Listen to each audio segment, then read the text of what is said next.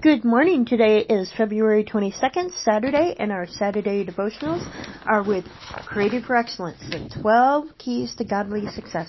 We're still in the chapter on, or the section on the building blocks of character, and we talked about vision and everything. Today, we're going to finish up the vision chapter with the personal mission statement. One of my favorite things to do is to write my mission statement, my vision statement for my life and my business. Sometimes I combine them. Totally up to you if you want to combine your business and personal together or separate them totally out. Whatever works best for you.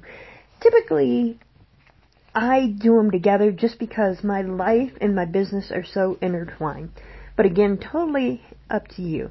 So let me read what the author's saying here, and then we'll go from there. So the personal mission statement. In the first chapter, he shared with you the principle of beginning with the end in mind. One of the most effective ways to accomplish this is by creating your own personal mission statement. This statement should concentrate on your character, who you want to become, as well as your accomplishments, what you want to do. You also want to include the values that are foundational to becoming and doing. Remember, the doing follows the becoming. We are human becomings, not human doings. Another way to understand a personal mission statement is to approach it as a personal constitution. The Constitution of the United States is the foundation for its entire system of justice. There have only been 26 amendments to the Constitution in over 200 years, and 10 of them were in the original Bill of Rights. It is the written standard for this great nation and is virtually changeless at its core. A personal mission statement that is based on godly values can become a similar standard for an individual. It becomes your personal constitution and as such is the foundation for your decision making.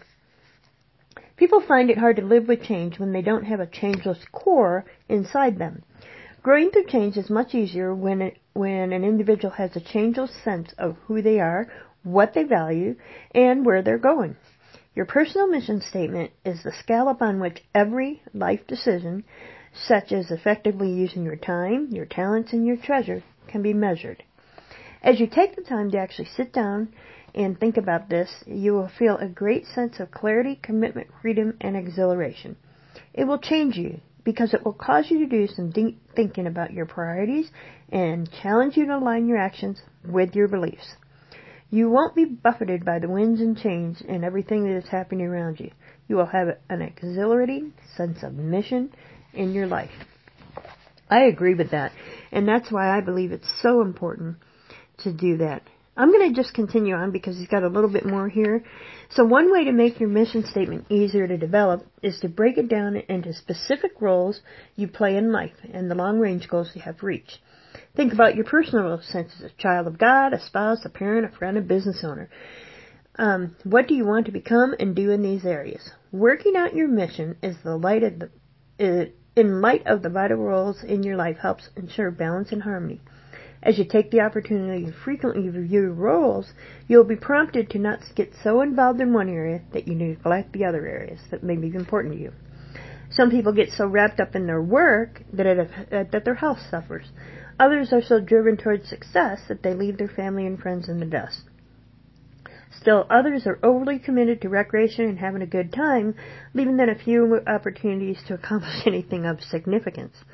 So once you've identified your roles, think about the long-term results you want to have in each of these areas. Since these goals are an extension of your vision, values, and mission, and are based on godly principles, they will be very different from the types of goals most people usually set. Your goals belong to you. They are not for someone else. They are yours. They will be a mirror image of your strongest values, your unique gifts, and calling as well as your mission in life. Remember, an effective goal is more concerned with results than activity.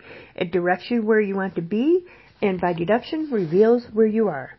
It'll give you the necessary information to reach your destination and let you know when you get there. And when your goal is broken down into daily actions, you will enter into the proactive zone where under God's mighty hand you take charge of your life, making things happen to fulfill His purposes. Identifying your roles and goals helps you to create and put order in your mission statement. Clearly defining the different areas of your life and deciding what 2 or 3 long-range outcomes or results you desire in each of them will provide you with a tremendous sense of direction and perspective. As we move into the next chapter, we'll go into greater detail with short and mid-range goals. The important step right now is to identify your roles and the long-range goals within them as they relate to your personal mission statement. So, the way to get this done, he's saying, list your roles in life and what long-term results do you want to have in each of those areas. And then list those out and then review your list of values and weave them together with your roles and results into the mission statement. And that's it. So, this is a good one. And if you still need some assistance with this, this is exactly what I do in my coaching programs. So, totally up to you. Work on it on your own, or I'd love to have you join me if it's a good fit for you in my coaching program. You have an awesome day. Create your mission statement. And remember, you are who God says you are.